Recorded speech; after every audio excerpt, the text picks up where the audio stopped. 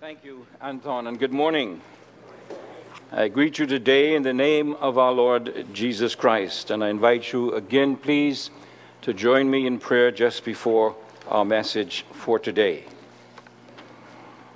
Our Father, how we thank you that we can sing this glorious truth that you are the one who still reigns, and you reign supreme. You are the great God of the universe, and beside you there is no true God. And so this morning we bow before you in humble acknowledgement of the fact that you are God and we are not. Father, we pray now that as your word is open and you, the mighty God of the universe, speaks to us through your word, that we might listen. We might have open hearts, open minds, that we might be willing to receive whatsoever you would say to us. We pray, our Father, for this country of ours, this nation. We pray that once again we might acknowledge that you are indeed still on the throne, and Jesus Christ is right there with you. In Jesus' name we pray. Amen. My friends, the world is in a mess. Everything seems to be going downhill fast. Or to use a common expression with a slight change, we are going to Hades in a handbasket. Moral chaos is all around us. It's true worldwide. It's true here in the Bahamas. Every sphere of our society and culture is becoming more corrupt every day. Lawlessness abounds in our streets. Everyone seems to be doing what is right in their own eyes. There appears to be no fear of God in anyone anymore at any time. All restraints are being tossed aside. Disregard for integrity, for dignity, for respect, and honor, and even basic morality pervades every area of our society and culture. Now, much evidence, in fact, evidence abounds to substantiate that this is in fact the case. And because the Bible says judgment must begin in the household of God, let's take a look at the state of the church in general, and right here in the Bahamas. Spiritually unqualified, self-appointed pastors, teachers, apostles, prophets, and prophetesses inaccurately and improperly use the word for personal prestige, profit, and just general profiteering. Pastors are being taken before the courts for stealing, for immorality, and even for human trafficking. And some are still in the pulpit, living high on the hog while getting paid by parishioners who can hardly make ends meet in a depressed economy. Christians are suing one another. Churches are fighting in courts for ownership of property paid for by their members. Hollywood and Las Vegas style attainment are now being billed as worship. Many who parade themselves as angels of light are what Paul calls huskers of the Word of God. And they're causing the name of God to be blasphemed among the unbelievers.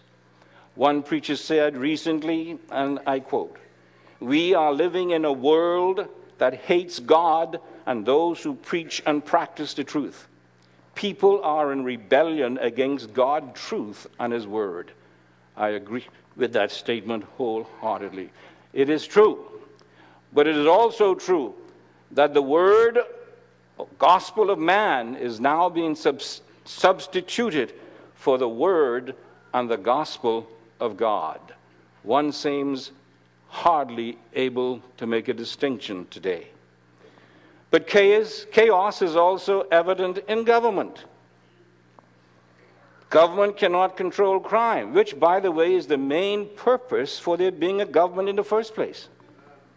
Rather, with the help of the opposition, they seem to spend more time and effort talking about one another's sweethearts and their party's supposed accomplishments and who should get credit for the little good that is done, rather than speaking about the rampant crime, violence, and immorality that plague our nation.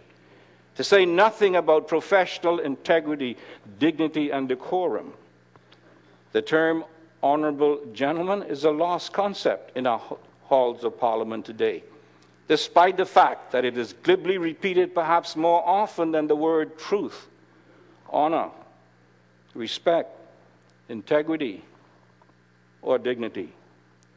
The behavior of our political leaders in and out of the House of Parliament, it is a disgrace and brings shame upon us before the nations of the world. But there seems to be no desire on the part of the honorable members to do what is honorable.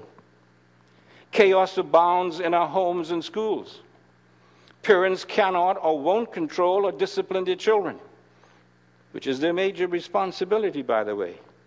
Most seem to spend more time digging themselves further into debt in order to live the so-called good life than building a home that glorifies God. Children won't obey parents or teachers, or for that matter, show respect for anyone, young or old. And there are few models for our young people to follow and to look up to today. Our children become mothers and fathers even before many of them can read and write. And I'm not referring to age alone, for after all, why study if you know you're going to get recognized and be applauded for just showing up to agitate your teachers? One wonders how many of the graduates of our public schools especially can even read the diploma that they receive. Now, I know that some of you will be quick to say that I'm too critical, that I'm describing extremes and normalizing the exception. But friends, if we are going to be honest, we must admit that what were exceptions a decade ago are the norm today. Our world, our society, our nations are in a terrible, chaotic mess. And nothing or no one seems to be able to stop the downward momentum to apparent moral and spiritual oblivion.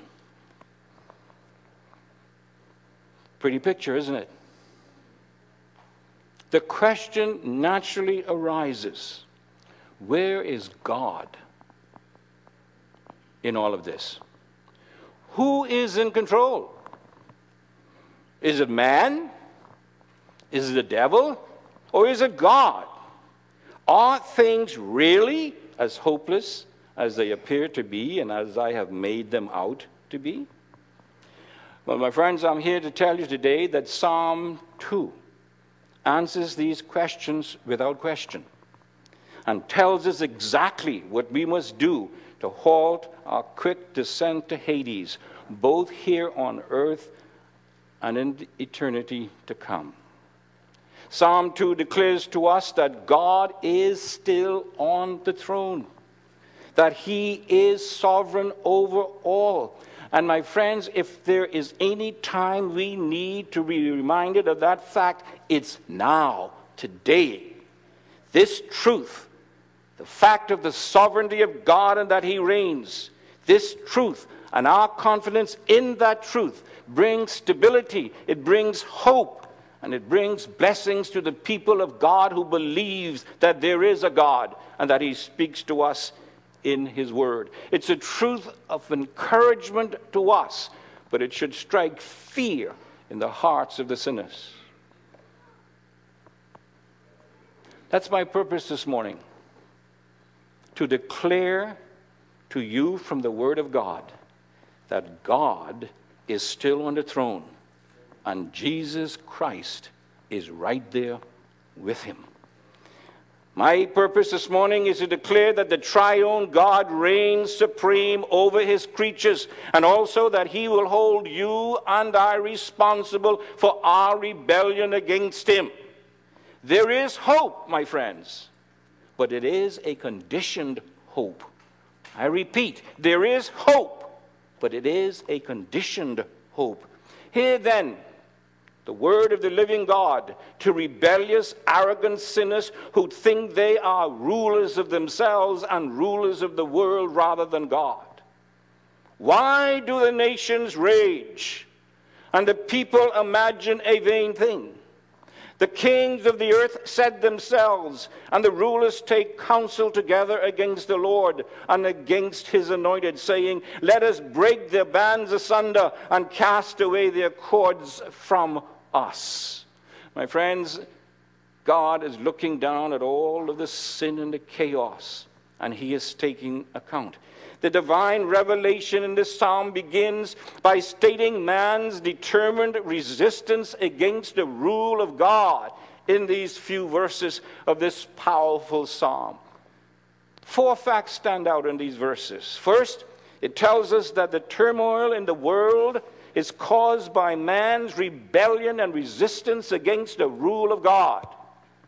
The divine author asks the question, why do the nations rage? Another translation puts it, why are the nations causing a commotion? The tone is one of incredulity and utter amazing. God is saying, why in the world would the nations be doing such foolish things as they are doing to cause the commotion they are causing? And friends, it's happening right now. Even as it was happening when the psalm was written. This is a prophetic psalm, and it speaks of the day as well as that day. This is a fact. The nations of the world are causing commotion. Look at Iran, Iraq, the Middle East, Africa, China, the EU, the US, Central America. Look at the Bahamas. The whole world is in one big commotion. There is political commotion. Just look at Israel. Look at Africa. Look at the USA. There is economic commotion. Look everywhere. There is religious commotion. Churches are splitting over the gay issue. There is moral commotion. There is educational commotion. There's commotion all over. Listen carefully now, my friends. All of the violence, all of the abuse, the murder, student rebellion that are now plaguing our nation do not have their root cause in poverty, lack of proper parenting, lack of education, or the prevalence of guns and drugs. My friends, these are mere symptoms of the true cause that now they have to be addressed, but they're just symptoms. But the true cause of all of these commotions that highlights these symptoms is man rebellion against the rule of God in his life as well as in the life of our nation. Our root cause, I say, is spiritual, not psychological, not economic, and not social. It's a united spiritual rebellion against the rule and sovereignty of God. Friends, man does not want God to rule him or the world. Man wants to do so himself. He wants to be his own God. I say again, we are living in a world that hates God and hates those who preach and practice the truth. People are in rebellion against God's truth and the Word of God. But the second question arises. Why do the nation rage? Now this highlights the audacity and the brazenness of mankind's rebellion and resistance against the sovereign God. The question is meant to emphasize the futility and foolishness of their useless actions. Do they dare to resist a sovereign, all-powerful God who's able to destroy them in a nano of time? One preacher puts it this way. Spiritual combustion is when depravity is combined with truth to cause a reaction. Did you get that? Spiritual combustion is when depravity is combined with truth to cause a reaction. This is what we see taking place all around us. Human depravity and the truth of God clashing. Mankind in general, and Bahamians in particular, are resisting the truth of a sovereign God. The moral corruption in our nation is the result of open hostility against God and His truth.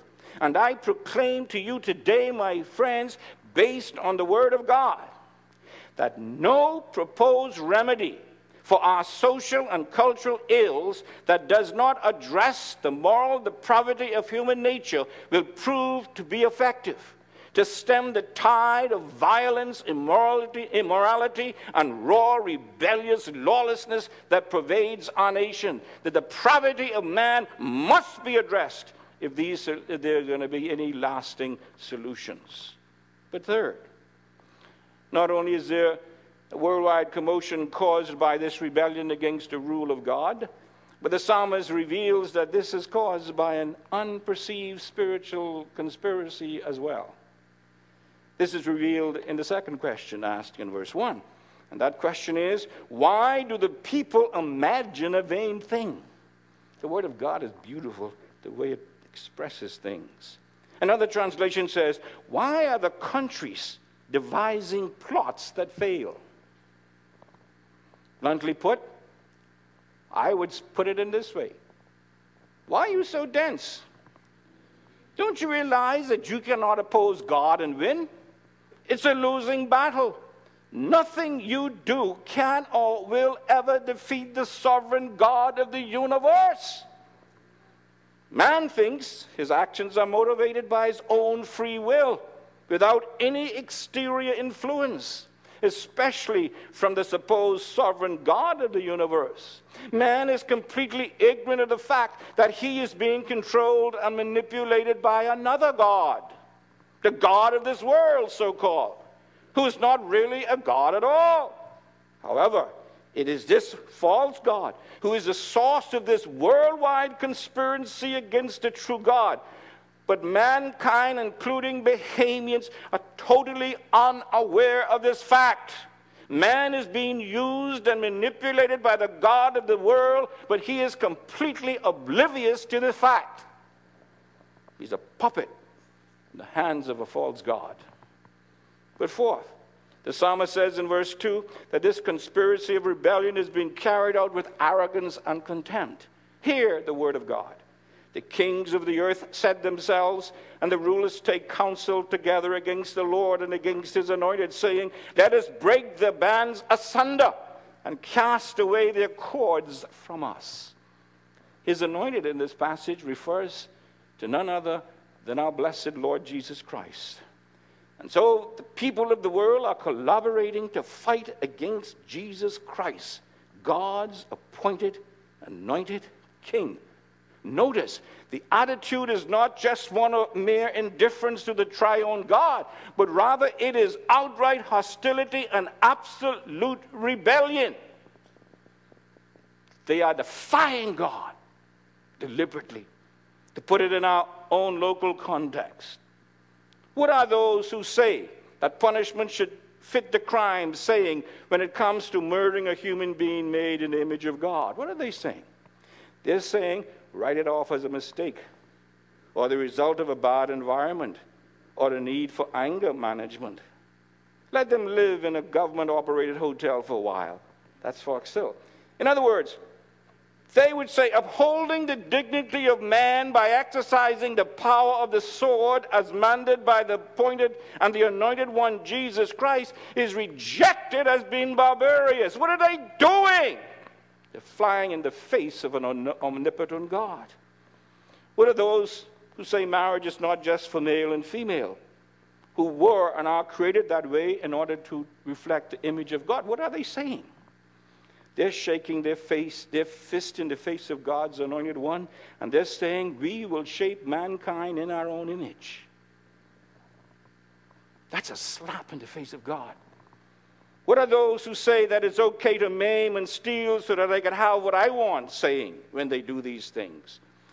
They're saying, as they look into the face of God's anointed with defiance, let's break their bands asunder. Let's cast away the cords from us. What are they saying? These criminals, these people who rebel against the law of God and the law of man. They're saying God's laws does not matter. The word of God does not matter. And so they saying these words simply bind or prevent us from having our own way. Away with God. Away with his anointed one. Away with Jesus Christ. Away with his word. Away with his church. We will do things our way. That's what our community is saying. Someone has said, this attitude is evidence of spiritual insanity, because God is not a bondage. God is a bondage breaker, not a bondage bringer. Did you get that? God is a bondage breaker, not a bondage bringer. My friends, I say to you today, it's spiritual insanity to think otherwise.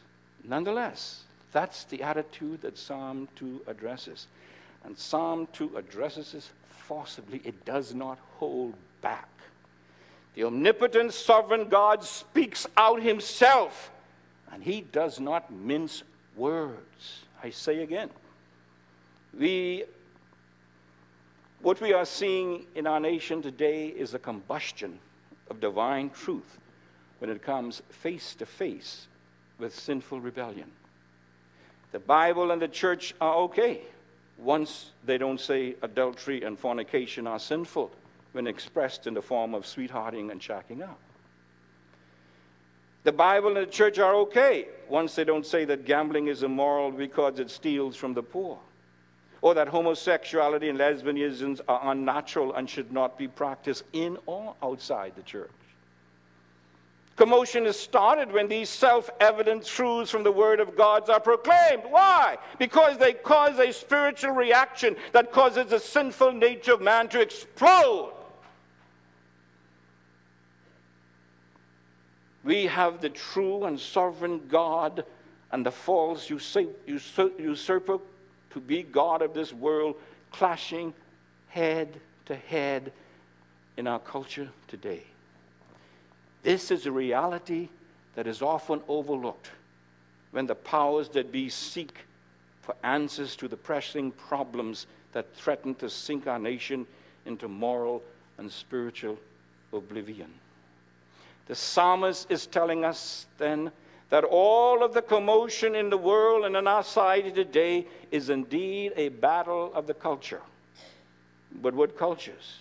It's a battle between the culture of the true God, who has always been true and faithful, versus the culture of the God of this world, who has always been a thief and a liar. The battle today is and always has been between the devil and the true God to see who has the right and authority to rule over the world and to rule over each individual's life. This is the cosmic battle our society is reflecting and that Psalm 2 is addressing. Bahamians are attempting to throw off the rule of God over them. That is what is happening. They're saying we do not want to be bound by the Word of God. We do not want to be ruled by the Word of God. Away with them! That's why we have all the lawlessness. That's why we have all the immorality around us today. In verses 4 through 6, the psalmist describes the divine response to man's united conspiracy of rebellion against the triune God. Listen to what God of the universe says. He that sits enthroned in the heavens. I love that. He's enthroned. He isn't walking around, oh, wonder what I can do next. I wonder what I can do with these people. He ain't worried about this at all. He sits enthroned in the place of power in the heavens. He shall laugh. I love that. You say, God doesn't have a sense of humor? Read Psalm 2 as he looks at all of these people doing what they think shows that they are in control. He laughs. The Lord shall have them in derision. That's why we have to ask. We wonder what is happening today is actually already a manifestation of the judgment of God. You understand what I'm saying? He will leave them in derision. Then he will speak unto them in his wrath, and vex them in his sore displeasure. Yet have I set my king upon my holy hill of Zion. Now there's two stages of God's response in this passage. First, there is divine derision. One translation puts it this way: the one enthroned in heaven laughs in disgust. The sovereign master, the God of the universe, taunts these rebellious sinners. He makes fun of them. They think they're ridiculing him, but in actuality, he's ridiculing them. Notice, he sits enthroned in heaven. That's the core of the psalm. The sovereignty of God over mankind, in spite of what they're doing. And my friends, if you are a believer, it should bring peace of mind to you and tranquility in the midst of this apparent catastrophe that we face. God is still on the throne, and Jesus Christ is right there with him. He is still in control. He has always been in control, and he will always be in control. Now look at this psalm. Is Jesus Christ, God's anointed, turning the other cheek to this arrogant rebellion of sinful man? Far from it, my friend. He ain't turning no other cheek here. He's meeting rebellious sinners face to face and toe to toe. They only think they've got the upper hand, but they will soon find out differently. God actually laughs at the sinner's puny effort to dethrone him.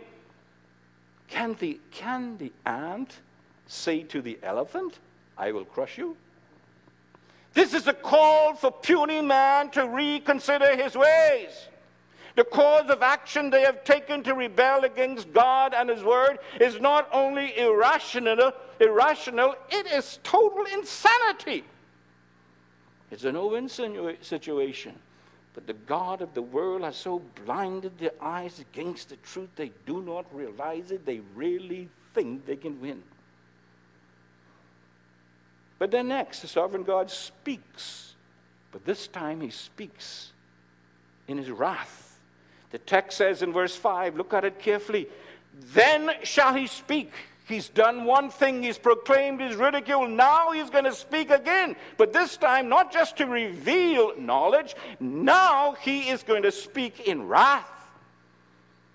Then shall he speak unto them in his wrath, and vex them in his sore displeasure. Did you see that? This is talking about Jesus Christ, the anointed one.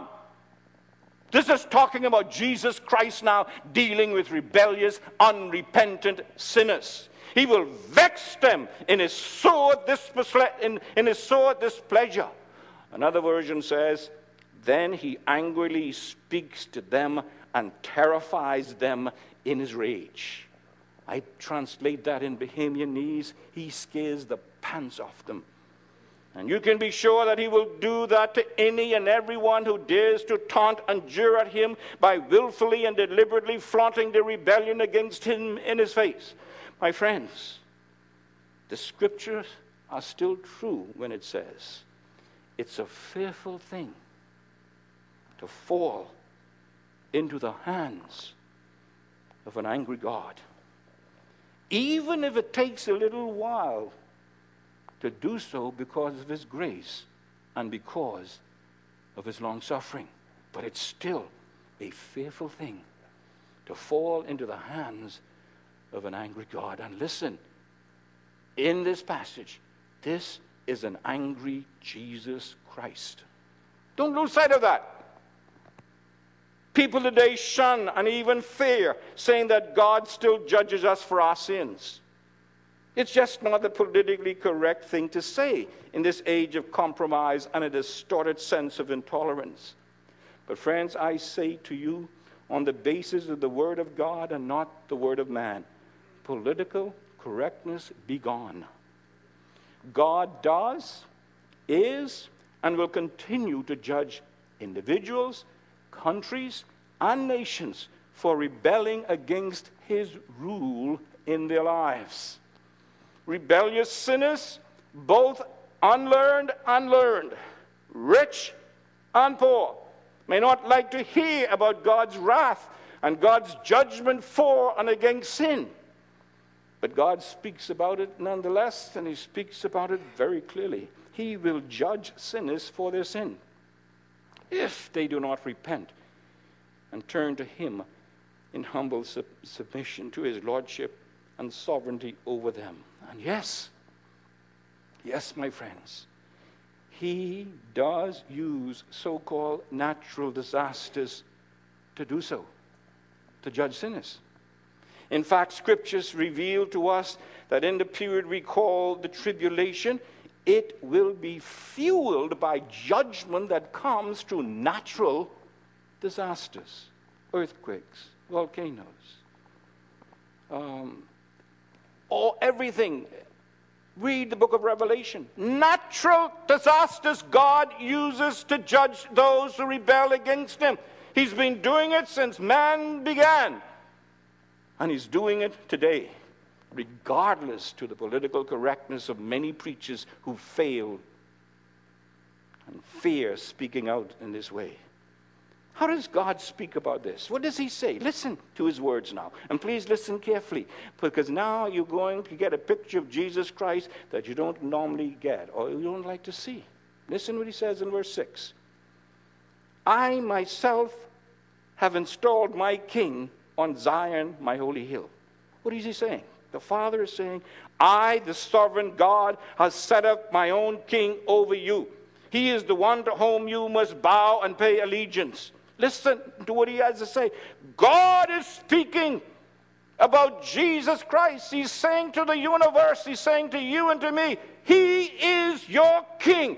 Bow to him or else. That's the message of the psalm.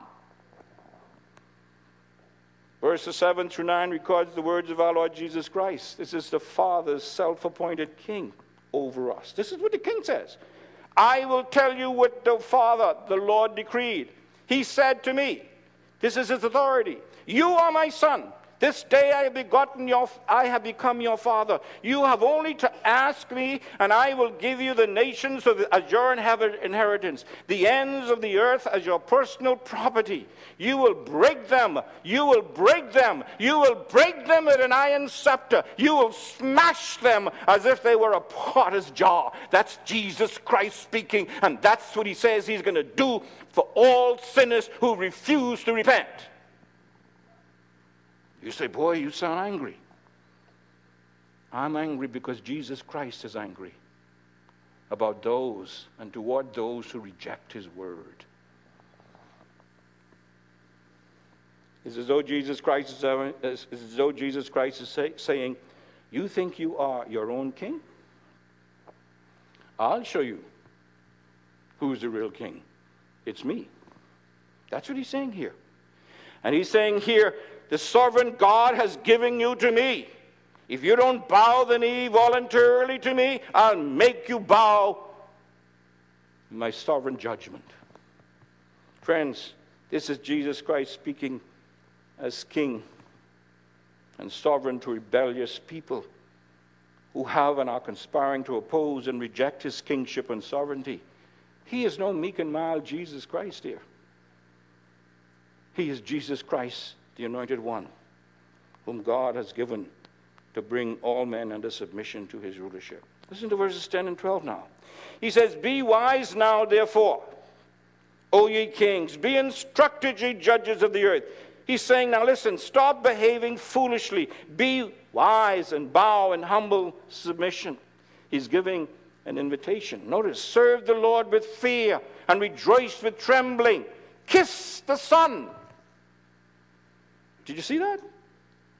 And it's right in the midst of threatened judgment. Kiss the Son, lest he be angry, and ye perish from the way. When his wrath is kindled but a little, blessed are all they that put their trust in him.